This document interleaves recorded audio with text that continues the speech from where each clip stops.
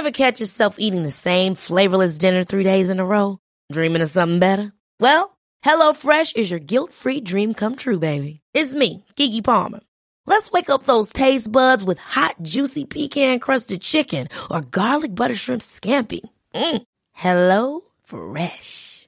Stop dreaming of all the delicious possibilities and dig in at HelloFresh.com. Let's get this dinner party started. Many of us have those stubborn pounds that seem impossible to lose, no matter how good we eat or how hard we work out. My solution is PlushCare. PlushCare is a leading telehealth provider with doctors who are there for you day and night to partner with you in your weight loss journey. They can prescribe FDA-approved weight loss medications like Wegovy and Zepbound for those who qualify. Plus, they accept most insurance plans. To get started, visit plushcare.com/weightloss. That's plushcare.com/weightloss. Hey there, it's Michelle Norris. I'm host of a podcast called Your Mama's Kitchen. When I travel, I'm usually looking for a way to find a taste of home when I'm not at home. And one of the things I love to do when I am at home is entertain. And Airbnb allows me to do that. When I was in California recently, I rented a house that had a great kitchen. And when we were sitting around the table, we were all thinking, we're in someone else's house. Someone could be in all of our homes as well. If you have a home, but you're not always at home, you have an Airbnb. Your home might be worth more than you think. Find out how much at airbnb.com/host. Specialisterna. Bara killar. Ciao Bambino och välkomna till Specialisterna podcast med mig Anton Magnusson, och med mig idag har jag Simon Gärdenfors. Hjärtligt välkommen. Tack så mycket Bambino. Hur mår du idag? Jag har varit rätt sjuk och krass, eller så har jag känt mig låg energi. Hur länge har du mått så här? Några veckor. Och sen har jag inte riktigt lyckats återhämta mig innan jag har varit. Sen har det varit något ny grej. Alltså man åker iväg till Stockholm eller Göteborg och kör stand-up och då får man ny energi när man är... för kvällarna får man ju det. Känner jag att själva stand-up-kvällarna är inte något problem att hitta energi. Det tycker jag man får automatiskt. Men sen efter så känner man sig lite dränerad om man har levt på lånad energi liksom. Ja, eller jag känner nog mest att det är spritens fel. Att det är så när jag dricker mycket och sen blir man bakis liksom. Men det kan vara svårt att veta hur det skulle vara utan den liksom. Här är ju att spriten är det som gör det ens möjligt att genomföra det. Om man redan har så låg energi så att det enda sättet att genomföra då att åka på en liten sån miniturné, så här, köra stand-up 3 dagar i rad i 3 olika städer. Enda sättet det går är att supa. Ja, men alltså annars hade jag ställt in. Om du får energin av att du vet att du kommer få dricka, eller liksom att själva spriten ger dig en rush så att du orkar gå upp på scenen. Liksom. Nej, men att jag vet att jag kan klara detta för jag kommer kunna supa under tiden. Att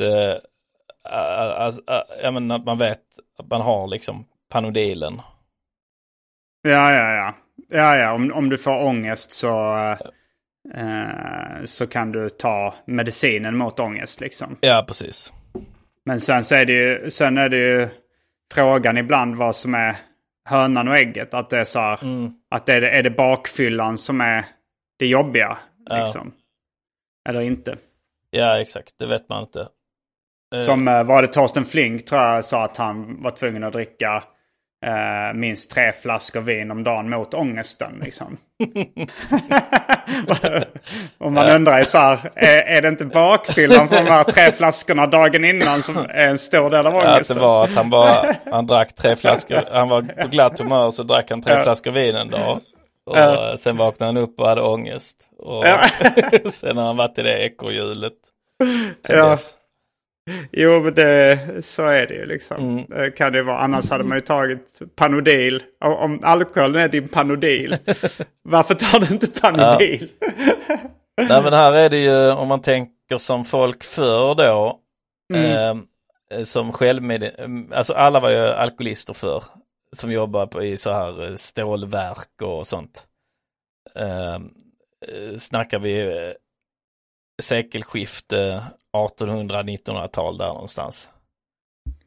Då var alla alkoholister. Ja, de drack brännvin hela tiden ju. Och det var ju för att de hade inte orkat, de jobbar ju 12-13 timmar. Ja, men alltså jag tror att det kan också vara samma sak där, att det var väldigt lätt att fastna i ett missbruk. Det var lätt att fastna i ett missbruk för att man visste inte så mycket annat liksom om man blev erbjudande. Och sen, tror säkert att det är lättare att jobba på en fabrik helt nykter än att supa sin helvete. Jag tror ju som lyckopiller. Att det är det. Att men om du en gång har tagit det så är det klart att du mår skit sen när du inte kan ta det. Och då måste du ta lyckopiller. Och sen mår du skit när du inte tar det. Att du tror det är beroendeframkallande. Liksom. Alltså det är ju en drog. Alltså det är inte bara för att alltså det är en drog så. Jag vet inte om det räknas som en drog. Alltså så SSRI-reglerande. För jag var också rädd för att det var beroendeframkallande. Ja. Men sen var det någon som sa till mig, alltså jag har aldrig testat det, men det var någon som sa till mig att det är inte beroendeframkallande. Men det är alltid, det är också alltid skitsnack. Folk säger det är inte beroende, och så vad räknar folk då som, alltså vad är reglerna för vad som är beroende? För allting kan ju vara beroendeframkallande. Allting. Det finns ett sånt regelverk. Jag kommer ihåg att jag och min brorsa diskuterade det om chili då, liksom capsaicin. Att det var vissa som hävdade att det var beroendeframkandlande. Du vet, man måste man vill nå det ruset dosen. Igen, liksom. Och jag drev ett webbfanzine då om mat och dryck som heter Smak. Det här var strax efter millennieskiftet. Och då så var min brorsa diskuterade det, och då så skrev han en liten gästkrönika i det fanzinet där han gick igenom det liksom och hittade de vetenskapliga liksom definitionerna av beroende. Och det finns sådana olika regler för, alltså enligt det regelverket som då de har inom medicin och vetenskap liksom har kommit överens om, så är chili inte beroendeframkallande.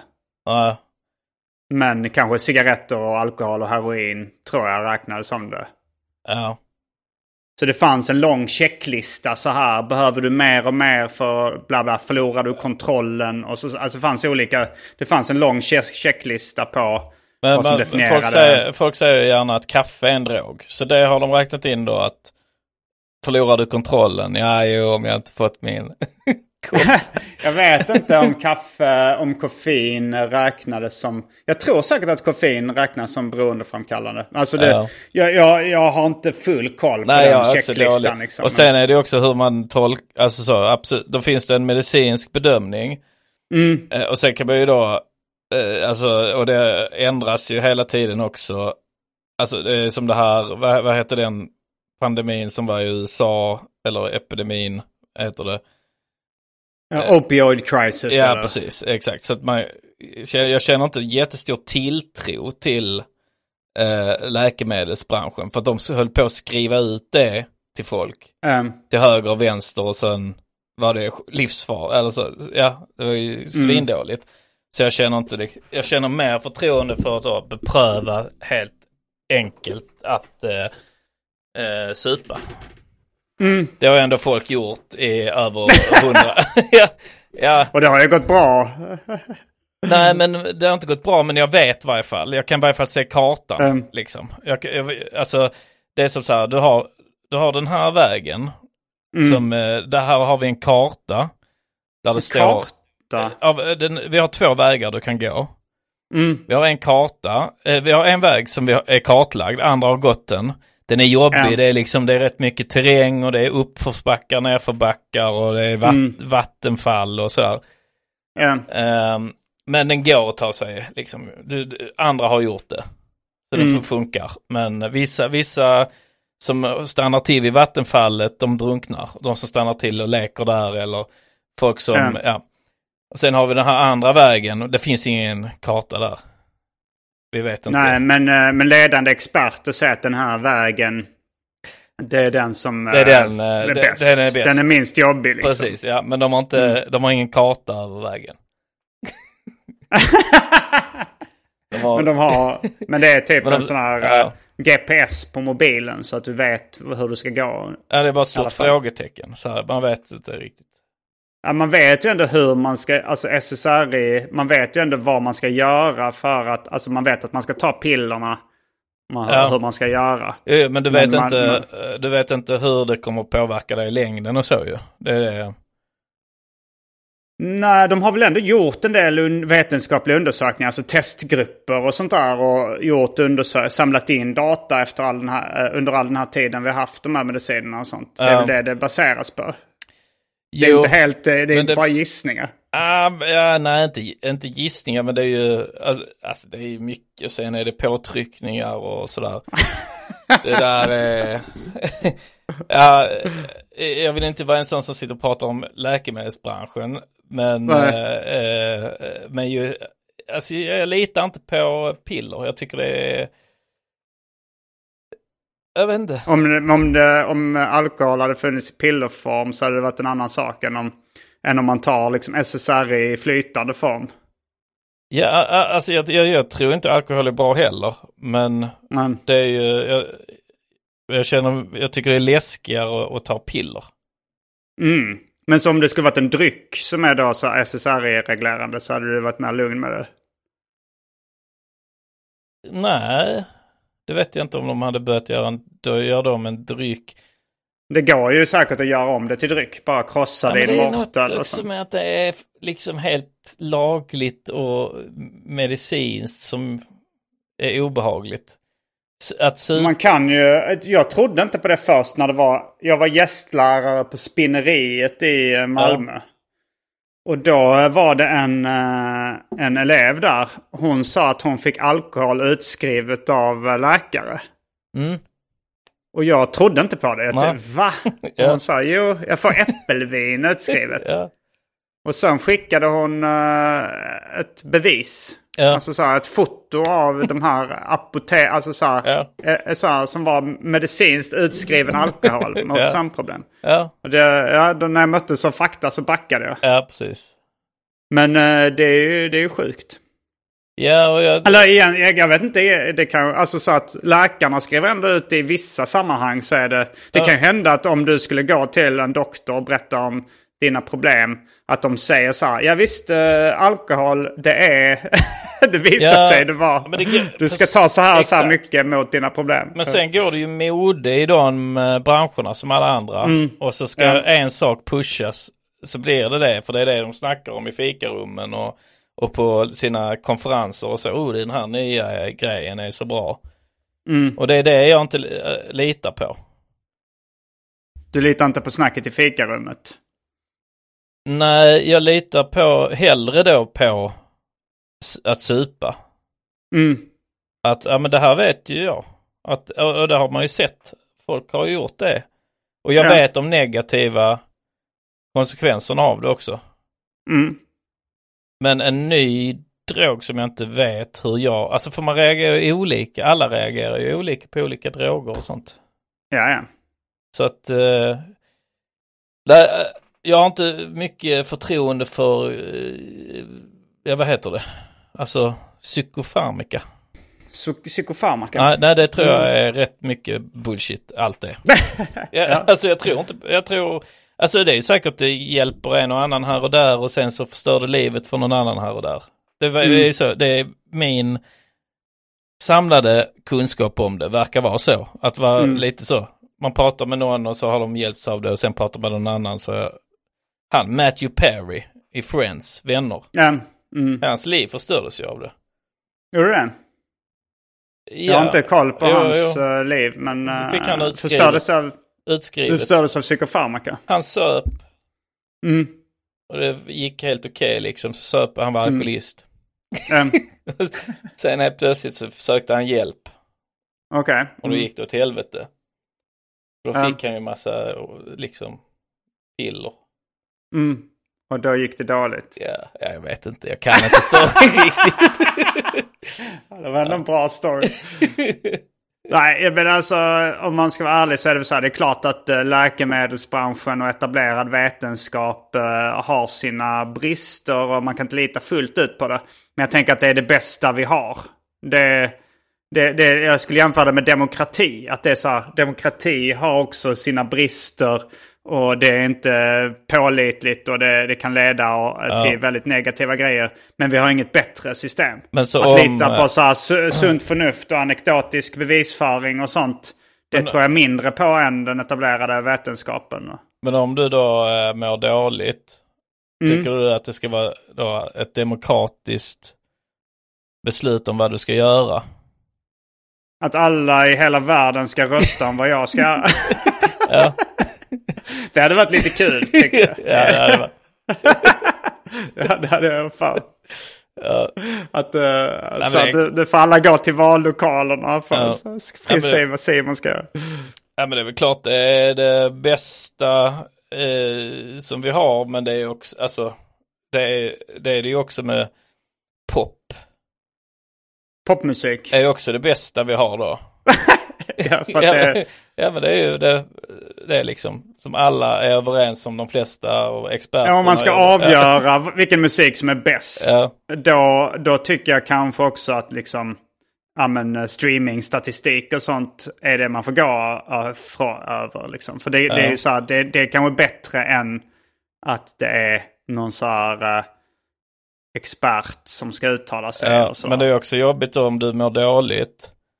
Och så sätter du på liksom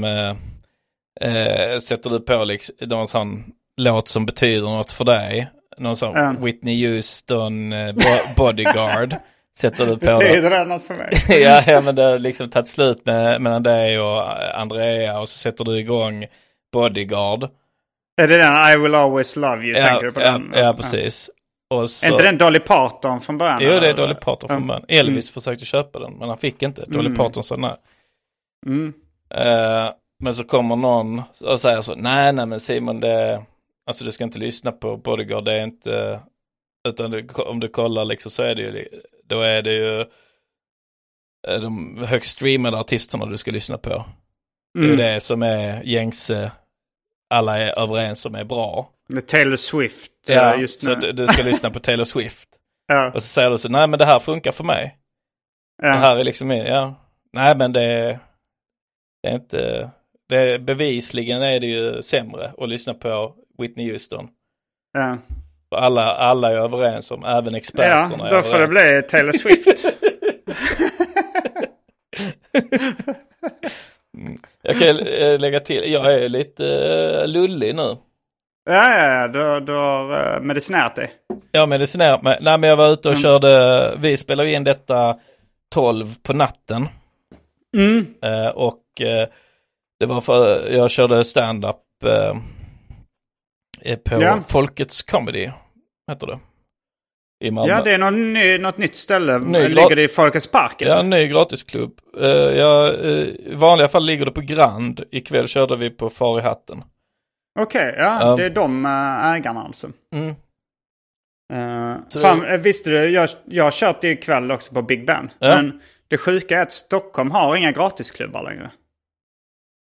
Nej, det är så. Alltså, alla kan ta betalt? Det verkar som det. Alltså, jag frågade runt lite nu. För jag har varit borta i 2 månader. Eller lite mer. Jag har varit i USA. Och nu är jag hemma i 2 veckor och vänder och kör lite. Och jag ska tillbaka till USA igen. Det är planen i alla fall. Men då så har jag frågat runt lite. Så här, vilka gratisklubbar finns det nu i Stockholm? Så jag frågar några komiker. Den här faktan är inte helt granskad. Men de börjar tänka efter. Så nej. Jag tror fan inte det finns någon i Stockholms innerstad i alla fall. Det kanske var någon i Solna eller någon utanför stan. Men i Stockholms innerstad, till och med Big Ben som var den liksom mest kända gratisklubben, de tar 60 spänn eller sånt. 80 spänn eller någonting. Nu för tiden. Alltså de började med pandemin och sa att det funkade. Men fan vad det funkar bra. Så det var så jävla mycket folk där. Jag har kört 3 dagar i rad och har varit helt mer eller mindre fullproppat. Ja. Alltså, så här, man tänker nu är det fullt, alla borden är fulla och det står folk. Och sen nästa dag så är det, det är ännu mer folk. Men på ett sätt kan det vara lite så här, om du tar 60 spänn så är det mer åtråvärt också än om det är gratis. Om det är gratis så känner folk lite så här, vad är det för skit liksom? Så går de upp och ner och lite sådär. Men är det 60 spänn är ändå något, alltså det är inte mycket pengar ju. Men det är ändå att de känner att de har betalt för något. Ja, det är bara folk där som vill se stand-up. Alltså folk som är beredda att betala. Jo, men det har varit väldigt bra nu. Och för jag hade hört att det var det var mer svårsålt nu i lågkonjunkturen. Men de jag snackat med sa, nej fan, det var helt fullsmetat på Norra Brunn i tisdags också. Och det var liksom... Och jag sa det i Big Ben, så sa han, fan det är mycket folk idag, sa jag till bartender. Han sa, det är alltid mycket folk här. Ja. Men det stämmer inte. Alltså, det måste ha hänt någonting den senaste tiden då.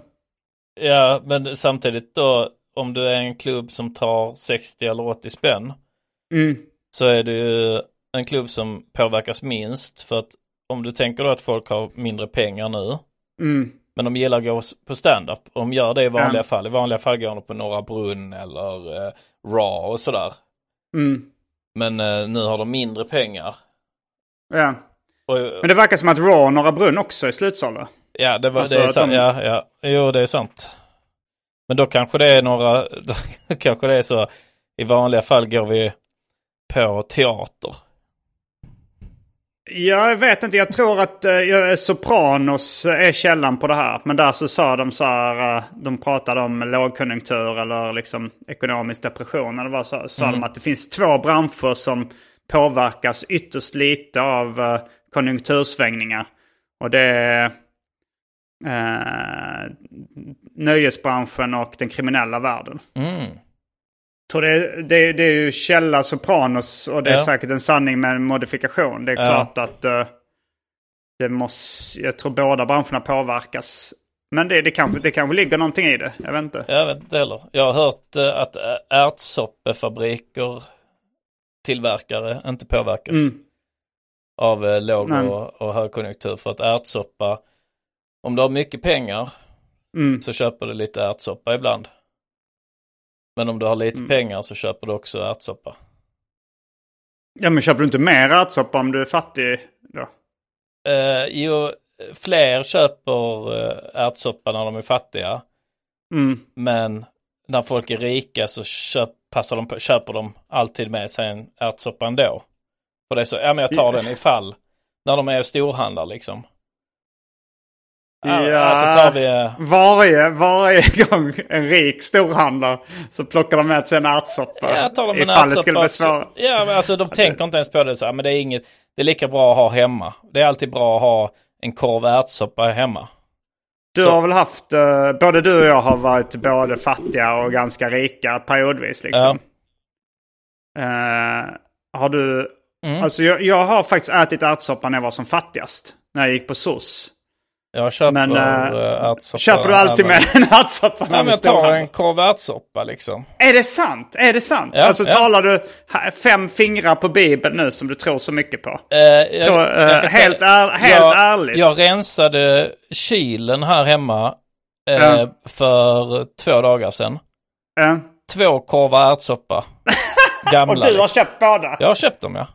Men liksom så har jag varit och storhandlat.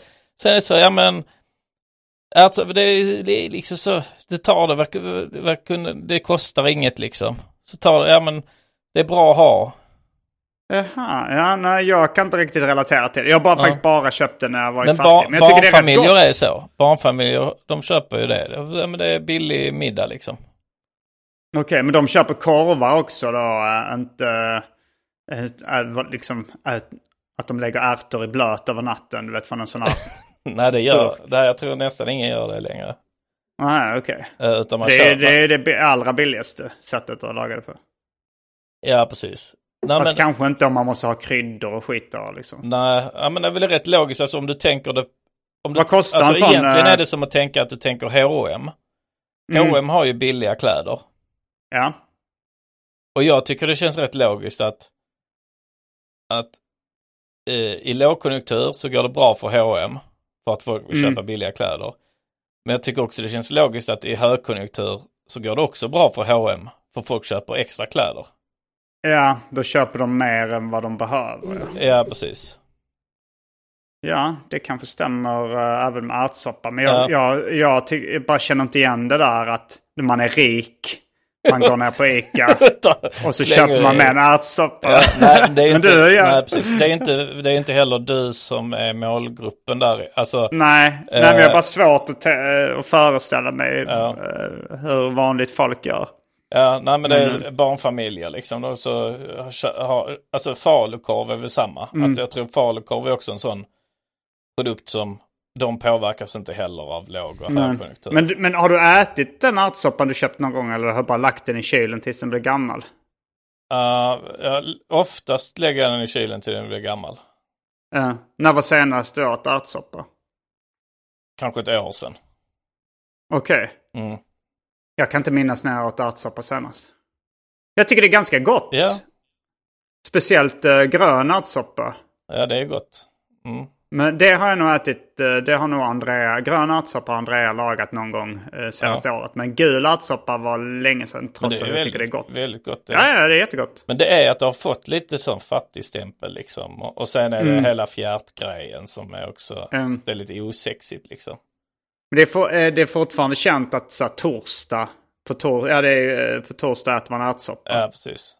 Det kommer jag ihåg när jag läste...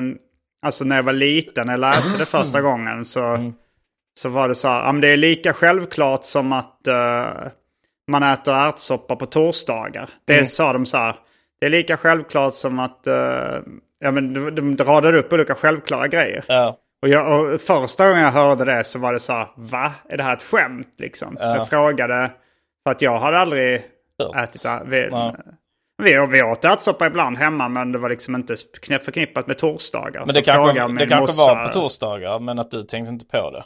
Nej, så kan det ha varit också. Ja. Men och när jag började tänka på det så var det ofta så att när de serverade i skolmatsalen så var det ofta på en torsdag. Ja. Alltid på torsdag. Det var det kanske. Men det var inte varje torsdag, men alltid när de serverar ärtsoppa var torsdag. Det är ändå sjukt att de... Alltså... Vad är liksom den traditionen? Det är ingen som blir jätteglad av det. Lite glad kanske. Alltså så här, lite kul att det... Men det är liksom inte så här som att... Alltså en tradition att man firar jul liksom. Nej. Det blir ändå ett event på något sätt. Men jag det här att man undrar vad det kommer från. Alltså det skulle kunna vara att så här, fredagen ska det festas till lite. Och att man då på torsdagen äter just det. Billigt, det är ju liksom. I en kyckling på fredag-sången så säger de det. På torsdag är det ärtsoppa, på fredag är det fest. På lördag är det fest. Nej, på lördag är det fest. Fredag är ändå den dagen som känns bäst. Ge mig det kyckling, det gillar jag mest. Fy fan vad bärim. Ja. Jag vill ha fredag idag. Det är inte att man vill ha kyckling idag, utan man vill att det ska vara... Man kan inte rucka på den regeln. Har du någon favorit då?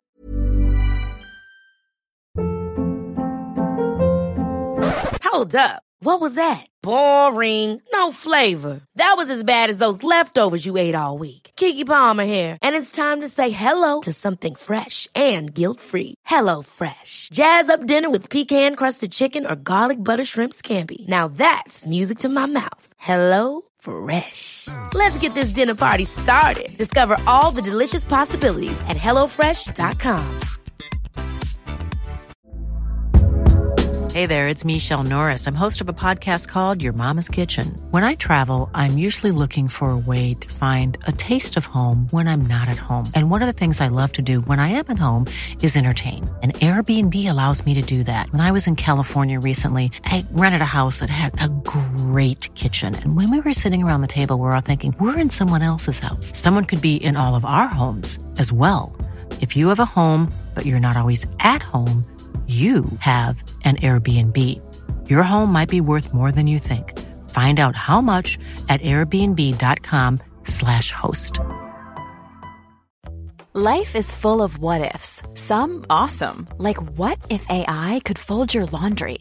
And some, well, less awesome, like what if you have unexpected medical costs? United Healthcare can help get you covered with Health Protector Guard fixed indemnity insurance plans. They supplement your primary plan to help you manage out-of-pocket costs. No deductibles, no enrollment periods, and especially no more what-ifs. Visit uh1.com to find the Health Protector Guard plan for you.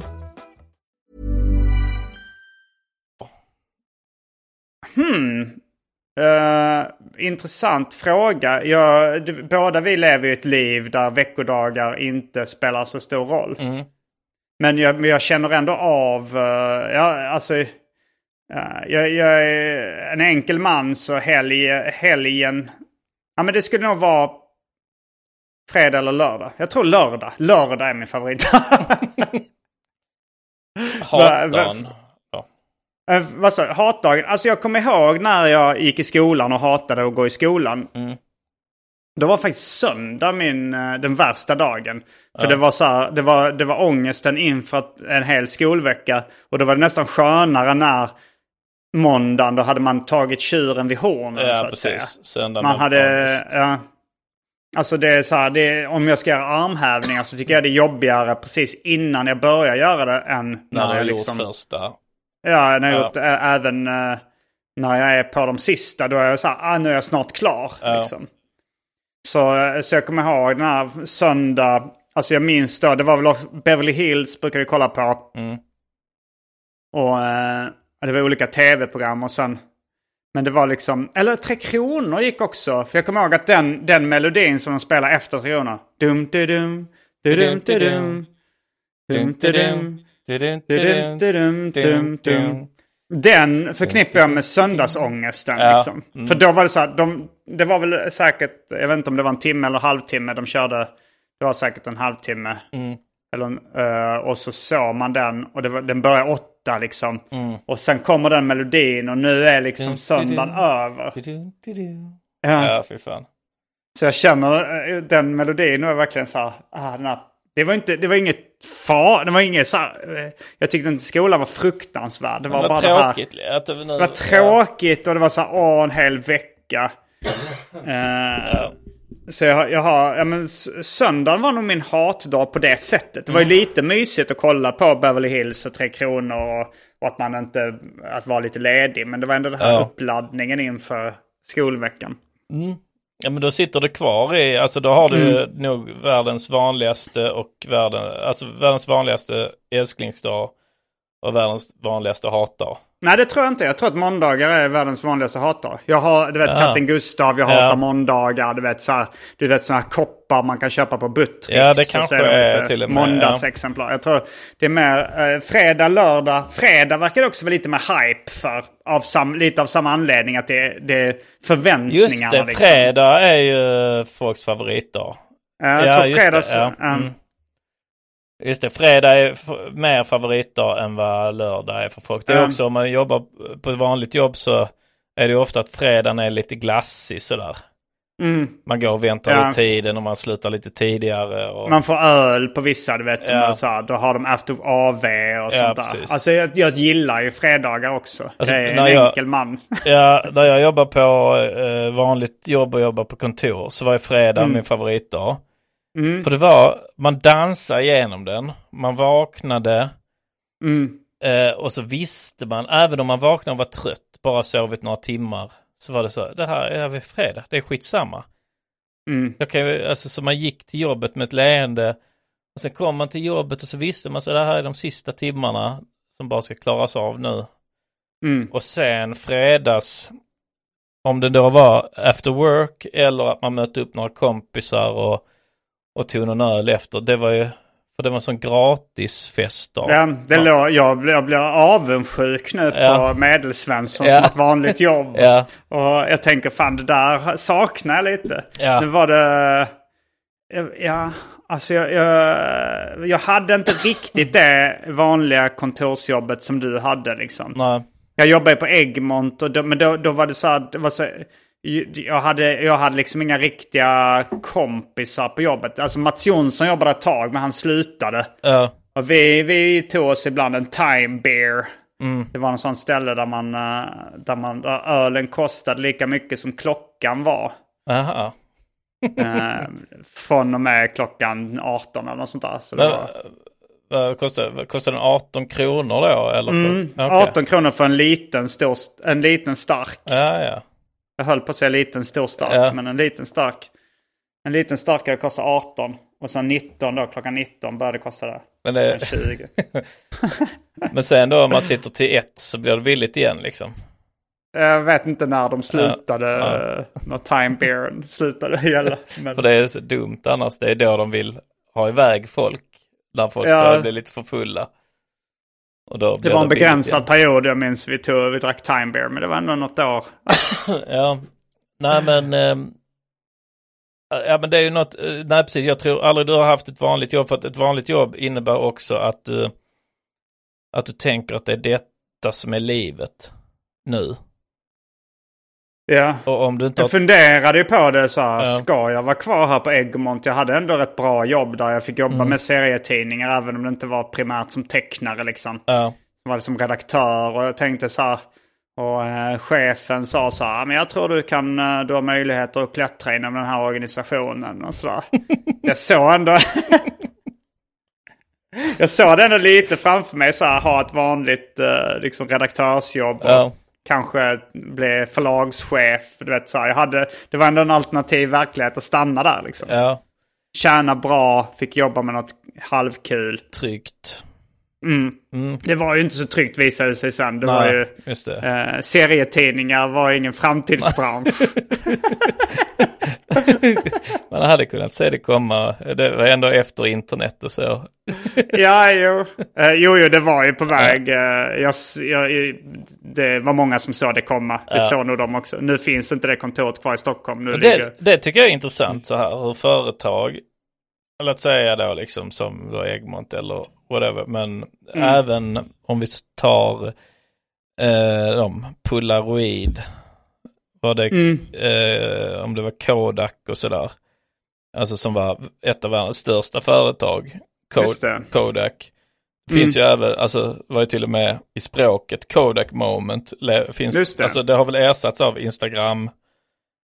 Instamoment. Ja, precis. Men innan var det Kodak Moment. Så. Men de bara så här, alltså hur det kan vara världens största företag. Och att du är så inne då på din grej. Att du vill inte acceptera sen då när det kommer en ny teknik. För annars, du har ju ett jätteförsprång där annars. För tänk dig då en digital kameratillverkare. Och de har kanske så, vi är ett litet företag, vi är 10 anställda, men vi tror på digitalkameror. Jag tror om jag är chefen på Kodak nu skulle jag säga så här då att vi har den här vägen och fortsätta med film. Och där har vi en karta liksom. Det är kanske en snårig väg, men vi har kartan. Ja. Det här andra, det vet vi aldrig hur det kan gå liksom. Men då så räcker en anställd upp. Ja, men du vet att ledande just nu inom digitalkamera, ledande företaget är 1% av så stora som vi är. Så om vi lägger 2% av vår verksamhet på det, så kommer vi vara före dem ifall det skulle visa sig att det blir en grej. Och då säger han, chefen så här, ja men till sin anställda så här, ja men du super en hel del. Men det har kommit nu så här SSRI-medicin, så att om du testar det bara lite liksom, om det skulle visa sig att det är bra. Ja, nej, men jag får redan den här Apple-sidan utskriven av läkare. Så, Ja, men det ledande forskning visar att det är på väg upp. Och 1%, du behöver bara lägga 1% av din tid och vi kan ta det på måndag, nu är det fredag. Alltså, du tar det i glas då, jag tar de här pillerna då, de här ångestdämpande och SSR i... Fredag! Nej, men jag har också tänkt på det, vissa branscher där det är så här, vi valde att inte gå över till den här nya tekniken. Och för att det skulle, alltså det är inte att de kan ju fortsätta helt med sitt, men bara lägg lite, alltså för de är så pass stora att det är ju, alltså Spotify är en sån sak också, om så här skivbolagen bara hade tänkt på det. Om så Warner Music hade kommit på, men nej, då kom det en egen sån liten aktör, typ 2 killar som bara... Netflix också liksom. Ja. Det var inte heller någon av de stora, de är väldigt sena, de stora filmbolagen med och... Ja, precis. Och då är det ju bara att de är så, nej men det här är så. Vi har alltid det är också att de tjänar ju mindre pengar på det. Det är ju mindre, alltså det är så här, om vi, alltså musik och film, musikindustrin var ju så här, de tjänade mer pengar när de sålde fysiska plattor. Men så de ville kanske inte så här, okej, om vi går över till digitalt nu kommer vi tjäna mindre pengar. Men så det kanske hade gått snabbare då för dem att tjäna mindre pengar om de hade gjort det. Men då hade de haft, de hoppades väl på att det skulle ta för lång tid. Nej, och sen är det väl bara, blir det bara för sent att ens göra något åt det. Men nej, och sen handlar det väl också om du är börsnoterad, ett aktiebolag, och du har ägare på att du måste presentera vinst. Och det var det hörde jag om Samsung då, som är privatägt. Det är inte man kan inte köpa aktier i det. Nej, precis. Och det sa man då att var deras framgång då när, alltså Samsung var inte överdrivet så. Du minns när vi var små så var Samsung ett av många märken. Men det var ju... Är det stort idag? Samsung. Ja, mobiler. Och tv-apparater och surfplattor och allting. Nu är de ju... Ja, men de är största konkurrenten till Apple och så. Så... Och det kunde de göra då för att de gjorde en sån omläggning att så, vi behöver inte presentera några vinster så vi går back nu.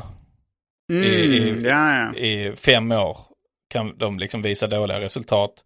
Men de har en tanke om att det kommer att löna sig i längden. Ikea är väl också inte börsnoterat? Nej, det kan ju stämma. Ja. För mig att det också var en del i framgångssagan. Ja, och det kanske är då ett... alltså om du vill kunna överleva sådana generationsskiften, så verkar det ju vara ändå en rätt bra grej. Ja, det finns Nintendo så har väl överlevt i hundratals år och är börsnoterade. Ja, är de det? Ja, det är de, ja de är börsnoterade. Man kan köpa aktier. Just det. Ja, det visade att jag tänkte jag skulle göra. Men nu, köpa aktier i Nintendo. Ja, men den var så jävla låg för 7 år sedan innan Switchen kom. Så tänkte jag, vad fan, jag tror på den här Switchen som de då hade börjat prata om, men den har inte släppt. Men men det har säkert dubblats eller tripplats eller något sånt. Jag tror jag har dragit den storyn om min kompis som köpte aktier i Apple i en väldigt ung ålder. Vet du? Ja, det var han var väl liksom kanske 18 eller något sånt där. 18-19. Och han fattade då att Apple han trodde på den verkligen. Han såg det här komma liksom. Så han satsade i stort sett allt han ägde, alla pengar han hade. Och köpte aktier i Apple. Och de 20-dubblades, de pengarna. Men grejen var att han var 19, så liksom, i stort sett allt han ägde var 1000 kronor. Så idag har han 20 000.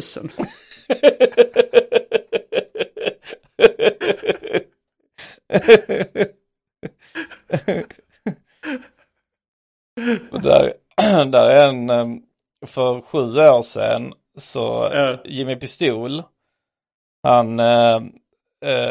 han intresserade sig för Bitcoin. Han köpte massa Bitcoins och sådär. Och höll på, och han höll på med det. Du vet hur Jimmy Pistol så snöar in på grejer till och från ju. Och då under ett par månader så var Bitcoin det enda han snackade om. Och hade massa Bitcoins och så.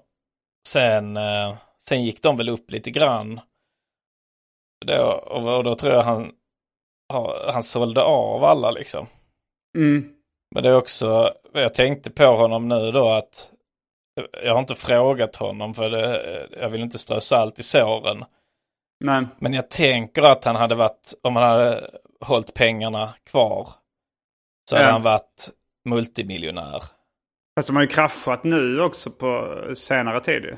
Jo, men jag tror även den kraschen, jag tror ändå det är mycket högre än vad det var för 7-8 år sedan. Ja, det kanske det var.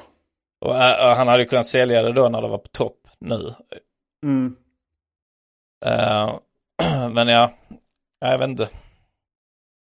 Jag ska fråga honom någon gång hur mycket han hade kunnat tjäna på dem. Du ska gnugga in. Ja, jag kommer göra det. Ja, det är så himla... Det hade ju kunnat vara så himla många olika scenarier när han hade köpt och sålt. För han hade ändå gått med vinst liksom. Ja, jo, han gick lite med vinst ju. Ja. Men man måste ju ändå störa sig om man hade kunnat förvandla då 8000 till liksom 20 miljoner. Ja, jo, men det är lite därför jag varken köper aktier eller kryptovalutor och sånt också. För att jag dels så tror jag att man bara stör sig på ifall det inte går perfekt liksom. Och sen dels är det också att det tar tid och energi och tankekraft. Jag hade hela tiden varit in och kollat liksom på hur mycket det gått upp och ner. Och, jag vill inte lägga min begränsade tid och tankeverksamhet på det. Nej, jag känner samma sak. Och nej, men det är ett jobb att göra det. Och då det känns svårt att kombinera det om du ska liksom jobba med humor och komma på skämt. För det är det då, så det är alltid svårt att avgöra vad ett skämt är värt. Men, ja, verkligen.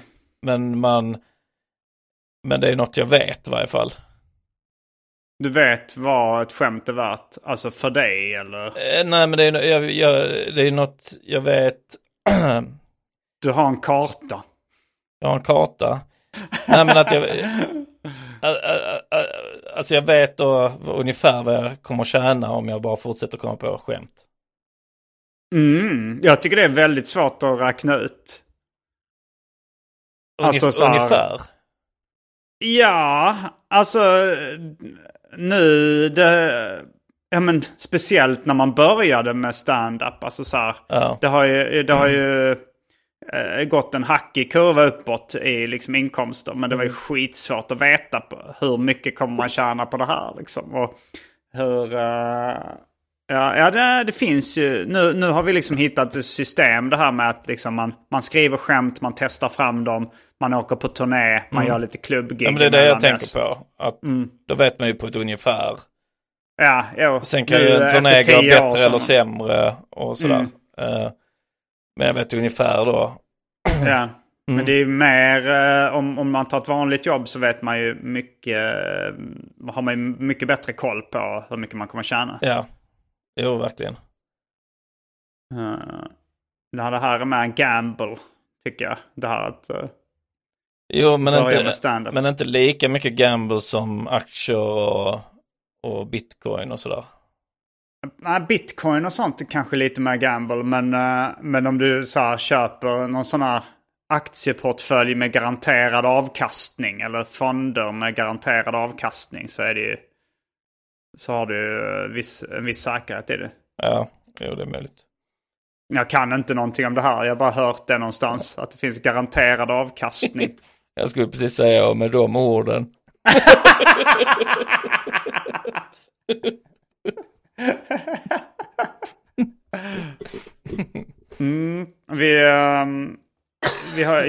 Vi spelar in där mitt i natten. Jag är kvar i amerikansk eller LA-dygnsrytm. Det är ju skillnad på olika amerikanska dygnsrytmer. Men LA-dygnsrytm, så att jag tänkte så här, min plan är så här att vara här i 2 veckor och sen åka tillbaka till USA. Då vill jag inte så här kämpa för att få tillbaka den svenska dygnsrytmen. Och sen kommer jag till USA så måste jag kämpa igen för att få tillbaka den. Då är det bättre att leva i det. En nattuv här i Sverige. Men skulle du säga att för amerikanska ambassaden i Stockholm, USAs ambassad i Stockholm, är det USA-tid?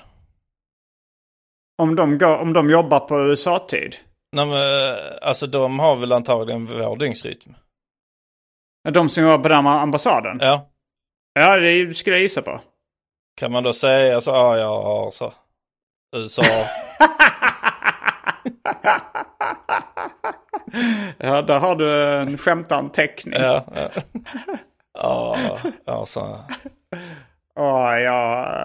Sån australiensisk dygnsrytm nu. Ja. Alltså, men alltså, den ambassaden tillhör den alltså det räknas som det landets land.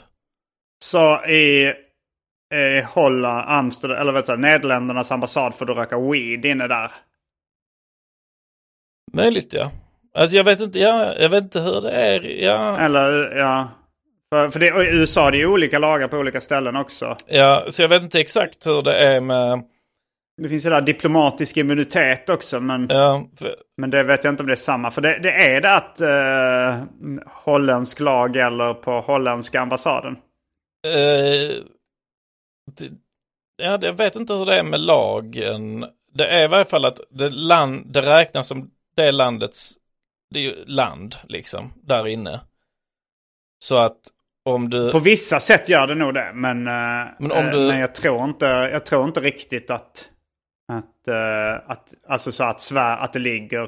Sverige ligger i jättemånga olika länder. Alltså om man på kartan så man zoomar in på kartan så är det här Sverige också liksom i USA då på svenska ambassaden.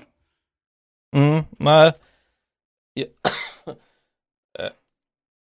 Nej, men det är lite så, alltså i och med att det räknas ju som då inte svensk mark utan som amerikansk mark eller då australiensisk mark. Ja. Och svenska lagar, så polisen får inte gå in på deras ambassad till exempel. Nej, det har jag också förstått det med. I Julian Assange-fallet och sånt där. Ja, precis. Så då borde ju inte det vara då svenska lagar på USAs ambassad. Det hade varit kul då att, för det finns ju vissa länder där de inte har någon åldersgräns för sex. Att man gör en sån performance i trädgården då, där man har liksom ett växthus, man står och knullar ett barn i, så kan folk titta in. Helt lagligt. Gäller svensk lag på svenska ambassader runt om i världen? Vilken lag är grunden för detta i så fall? Hej, en vanlig missuppfattning är att ett lands ambassad tillhör det landets territorium. Så det kunde vi sagt det när jag knullar barn i ett växthus. Jag kommer in och griper mig. Jag lyssnar på specialisterna. Anton sa... Det var inte fallet. En svensk ambassad utomlands är alltså inte svenskt territorium, utan de lokala lagarna i värdlandet gäller även där. Det gäller både straffrätt, civilrätt, arbetsrätt etc. Du följer med här. Däremot finns det regler om så kallad statsimmunitet som innebär att alla myndigheter som agerar i en stats namn liksom all egendom som ägs eller brukas av en stat skyddas. Det vill säga den mot skitsamma. Du har i varje fall bara knullat ett barn. Ja, på Kongos ambassad. Jag kollade inte ens upp. Jag gissade, men det är säkert lagligt där. Ja. Det är olagligt att inte göra det. Obligatoriskt. Yeah. Why you not fuck child? You follow me. You come here, we punish you. No, I'm Swedish citizen. You must Doesn't fuck matter. child. Med de orden You must fuck child. så avrundar vi veckans ordinarie avsnitt av Specialisterna podcast. Jag och Simon kommer att hänga kvar i rökrutan och snacka lite. På Patreon. Vi ska dra en rolig historia och vi ska berätta lite om vad som händer härnäst. Just det. Nu ska vi se, det här släpps på måndag. Dagen efter din födelsedag. Så det är lite speciellt. Jag kommer köra på Underjord den 9 november i Malmö. Och har man inte möjlighet att vara i Malmö och se Simon på Underjord så kan man se mig i Göteborg på Ståuppklubben. Biljetter på ståuppbolaget.se. Och min senaste special uppvägning finns på YouTube för allmän beskadan, gratis och bra. Fått många frågor om min roast battle mot Los Digits. Den är nerplockad från YouTube. På grund av dig? Jag vet inte, jag tror att det var en livesändning. Och de tas ner automatiskt efter ett tag. Ja. Men de har inte lagt upp den än och frågan är om de kommer att göra det. Jag vet inte om det ligger... Jag har dålig koll på deras YouTube. Men den är nere i alla fall. Men om man går med i Specialisterna podcast Eftersnack ABC på Facebook. Där kan man hitta en tråd där någon har laddat upp Roast Battle på Dropbox. Så man kan ladda ner den där. Så gå med i Specialisterna Eftersnackgrupp så kan ni se den Roast Battle. Du kan kanske ladda upp den på Specialisternas kanal sen. Ja, det sen ja. När tillfälle ges så jag har tid att göra det. Nu är jag rätt upptagen med annat. Sen 16 och 17 november kör jag i Lund och Malmö oslipat, kör snäll humor. Så biljetter på oslipat.com till det. Kom till det. Rolig historia. Kan jag bara säga ett ämne till dig och så har du en rolig historia, eller?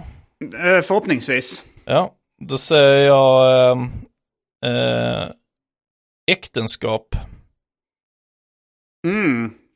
Ja, då har jag en rolig historia. Det var då en man som gick och biktade sig till prästen då. Och så sa han, fader, jag har syndat. Och han frågade, okej, vad har du gjort? Frågade han. Jag gick ut på stan. Sa prästen, men det är ingen synd. Det var ingen synd att gå ut på stan. Sa han, nej men jag träffade en kvinna på stan. Ja, men det är ingen synd. Det var ingen synd att träffa en kvinna. Och sa han, nej men hon följde med hem till mig. Ja, men det var ingen synd. Ja, men vi tog av oss alla kläderna. Ja, det var ingen synd. Men sen kom min fru hem. Ja, men det var väl synd.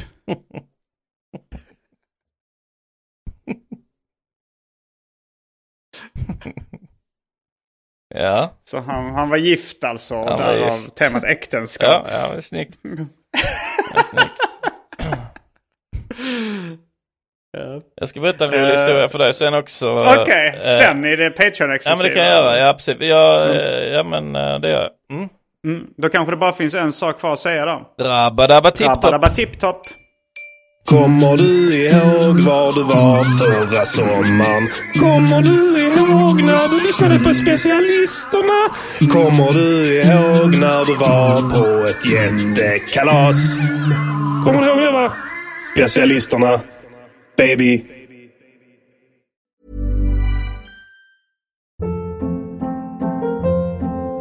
Hold up. What was that? Boring. No flavor. That was as bad as those leftovers you ate all week. Keke Palmer here, and it's time to say hello to something fresh and guilt-free. Hello Fresh. Jazz up dinner with pecan-crusted chicken or garlic butter shrimp scampi. Now that's music to my mouth. Hello Fresh. Let's get this dinner party started. Discover all the delicious possibilities at hellofresh.com. Hey, it's Paige DeSorbo from Giggly Squad. High quality fashion without the price tag. Say hello to Quince. I'm snagging high-end essentials like cozy cashmere sweaters, sleek leather jackets, fine jewelry, and so much more. With Quince being 50 to 80% less than similar brands. And they partner with factories that prioritize safe, ethical, and responsible manufacturing. I love that. Luxury quality within reach. Go to quince.com/style to get free shipping and 365-day returns on your next order. Quince.com/style.